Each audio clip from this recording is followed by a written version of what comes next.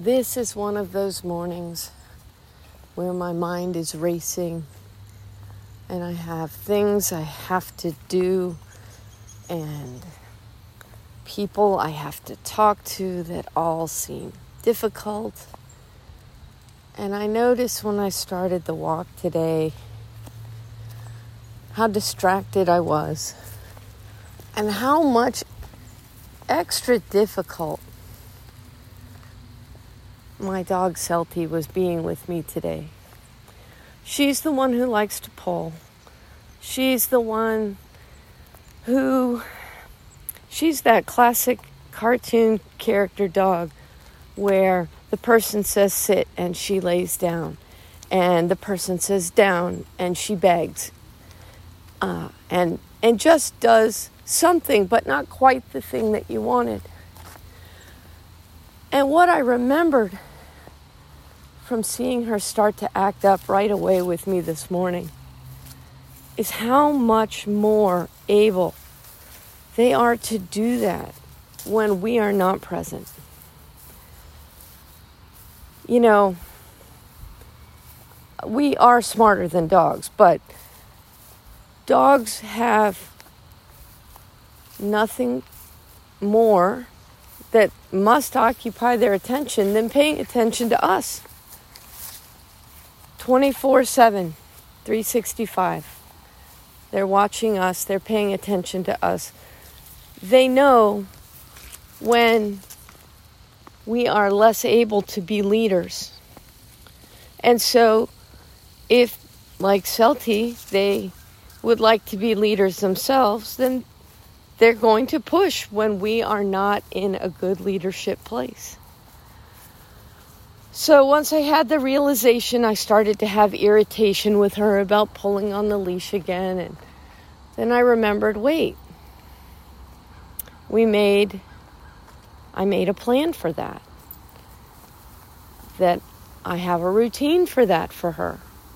When she starts to pull, when the long line lifts off the ground in the middle, then I stop until she moves close enough to me for it to be dragging the ground again, and then I start walking again. She pushed me on it a few times, and then when she realized I was present again, she stopped pulling. I've had to stop on this walk a few times to show her that yes, in fact, I'm on it. But it really was a reminder of just how much they are tuned in to our mental state and how much our mental state dictates how they interact with us. And if you're having difficulty with your dog respecting your boundaries or doing what you've asked, then you may need to look at what your mental state is. And are you giving the dog openings mentally, emotionally? Are you giving the dog signals that the dog could interpret that you are not a fit leader today? Maybe you are most of the time, but maybe not today. And of course, that happens on the days when we're distracted and we probably legitimately are not being our best leader to our dog. Anyway, kind of a big wake-up call for me this morning. And now, between the reminder about my long leash protocol for her and having had this little chat with y'all, I am more present than I've been all morning.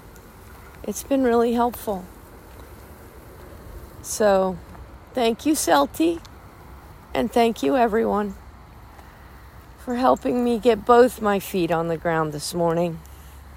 And I can already tell it's going to be a better day.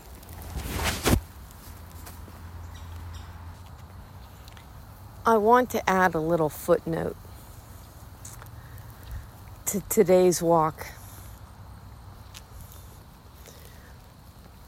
The whole time we were outbound on the walk, Selkie did continue to push and test a little about the pulling on the leash, but only a little bit of pulling, only pulling a little bit hard instead of getting out to the end of it and really tugging.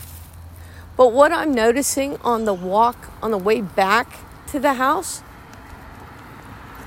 she's not pulling. She's not pulling at all. She pulls on the outbound because there's new to see, but she's not in any hurry to get back home. She's not pulling because she's walking slower, and I think she's walking slower to prolong the walk. And I'm really grateful for that message, and I wanted to pass it along to you too. Let's keep exploring.